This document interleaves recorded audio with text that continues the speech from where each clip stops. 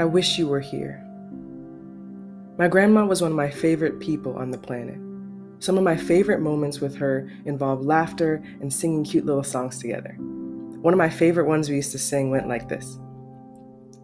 Pretty, pretty butterfly, what you do all day? I roam about the sunny field, nothing to do but play. Nothing to do but play all the livelong day. So fly, butterfly, just fly, butterfly, don't waste your time away. Although kind of silly, that song meant something to us. It was a way for us to bond. It was something we would sing anytime that we saw a butterfly, or even if we didn't see a butterfly and we just felt like singing it. I feel like the two of us were kindred spirits. We had a special bond that was unbreakable. She was one of my biggest cheerleaders, and in her eyes, I could do no wrong. In her eyes, I was always a champion. In her eyes, I was the most intelligent person in any room. She celebrated my smallest victories and lifted me up during my biggest losses. She saw the best in me. She loved me and everyone in her life like Christ loves us. She was a phenomenal woman and a pioneer who paved the way for me and many generations in my family to come. A little family history. My grandmother was born in Jamaica in 1923. She lived a very humble life. She got married and had 3 children, one of them being my father. In 1973, she decided to give up everything she knew and move to the United States in search for better opportunities for her family. She moved to the Big Apple, New York City, and found work as a nanny. The grind was in motion, and after a while, her husband and children were able to join her in the USA. From there, my father and mother were able to eventually make Florida their home and continue to carry out the American dream. The sacrifice that my grandmother made was monumental. It takes a lot of courage and faith to move to a new country by yourself and begin to navigate the new territory with the sole purpose of advancing opportunity for your family. If she didn't take that leap of faith, my life would be drastically different. As you may know from previous blogs, I am the fruit of her labor. My parents moved to this country after they got married because of the foundation my grandmother had set. They did so in hopes of creating a life full of opportunities that they never had for the children. From early on in my childhood, my grandmother and I were always very close. While my parents were grinding away at work, my grandmother was my main babysitter. She would pick me up from school and we would walk to her house. Along the way, we would go on adventures in the woods and the abandoned lots in her neighborhood. She encouraged me to be creative and allow my imagination to thrive. She would go with me to the fantasy worlds that I had created in my mind and encourage me never to let them go. I remember us doing a bit where I would load up the back of my tricycle with underwear and ride around the house selling it to my faithful imaginary customers. I would ride around the house saying, "Panty Lulu, panties for sale." Then my grandmother would play along and pretend to be one of my customers. Another odd story revolved around this abandoned house in her neighborhood. I used to pretend that there was a man who lived there named John. I used to go there to sell him various items, but also to catch up on how life was treating him and his family. Mind you, I was probably between 5 and 7 with an imaginary friend who was in his early 40s. I would beg Grandma to let me go visit John, and she would oblige and walk with me to his house so I could visit him. I would sometimes go up the driveway and even knock on the door and have full conversations with a man who did not exist. She never called me weird or told me he wasn't real. She allowed me to have my imaginary reality and always supported me. As I grew older, our bond stayed tight. She would come to see me get all of my awards, watch my orchestra performances, and any other event that she could cheer me on and see me excel. In 2004, at the age of 81, everything started to change. My grandmother had a pretty bad stroke affecting the left side of her body and was hospitalized for quite some time.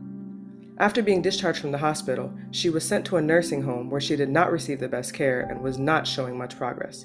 My parents, who are some of the most selfless people I know, decided to move her into our home. They built an extra room and bathroom on our house with proper accommodations so that my grandma could live there safely. We moved her in and she received in-home physical therapy. Eventually, she regained enough strength in her left side to be able to walk on her own using her walker. I was ecstatic that she made it through because that would mean a few more years with one of my favorite people. Life was good again until 2018. In January of that year, Grandma fell and broke her hip while bending over to turn off her space heater. At this point, she was 94 years old, and the likelihood of recovery from hip fracture is very low at that age. I was living in another city at the time, so I packed up and drove down to be with her in the hospital. I spent the night with her and got no sleep, because any move or noise she made would make me jump out of my pull-out bed to see if she was okay. She was set to have surgery to fix the hip because we knew that was her best chance of being mobile, which is what she valued so much. She went into surgery, and I headed back home once I found out that everything went okay. She recovered pretty well, but would need lots of rehab. Once discharged, she went to short-term rehab to build up strength so that eventually she could return to our family home. While in rehab, Grandma had a massive stroke which put her into a coma. She was on a ventilator for a few days and not showing much improvement, or any chance of getting off of it.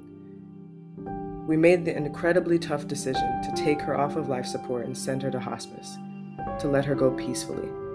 On February 21st, 2018, Grandma went home to be with the Lord.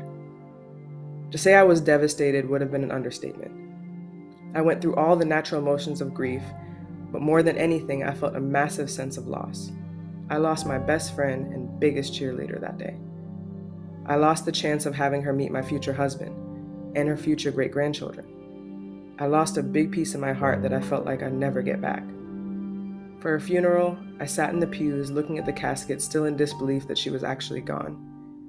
I tried to get up and say a few words, but got super choked up and only could get out a few. What I wanted to convey that day was how much she impacted me. I wanted everyone to know how much she meant to me and still means to me.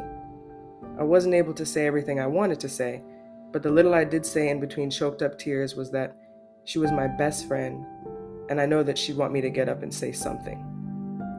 Although I was extremely sad, I was happy that she finally got to be with Jesus.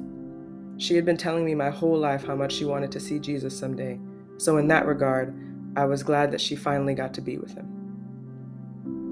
After the funeral, I returned back home and sat with my emotions. A few weeks later, a melody came to me and I started to write a song in her honor. She loved music, so I saw it fitting to dedicate a song to her. Writing the song was very therapeutic for me and made me feel connected to her again. I miss her every single day, some more than others, and sometimes I dream that she's alive and wake up in tears when I realize that she's not. The first time I visited my hometown after her passing, I visited the cemetery and performed the song for her at her gravesite. Although very emotional, this served for me as a final goodbye, and I started to be at peace with her passing. I found a new way to connect with her through music and butterflies. Every time I see a butterfly, I sing our favorite little butterfly song and reminisce about the woman who played a massive role in shaping me into the woman I am today. Grandma, I miss you, I love you, and I wish you were here. May you forever rest in peace until we meet again. Hey guys, if you want to head over to my blog, I have pictures of Grandma at the end of it, just so you can see who I'm talking about and, just see the lady that has been so impactful in my life. You can also check out my website, breezyblogger92.wordpress.com, where I have other blog posts, links to the other narrations, as well as just really cool content that I'm trying to continue to put out. So if you're enjoying the content, go to the homepage on my website and subscribe so that you'll get notifications as soon as I post and get the content directly to your email.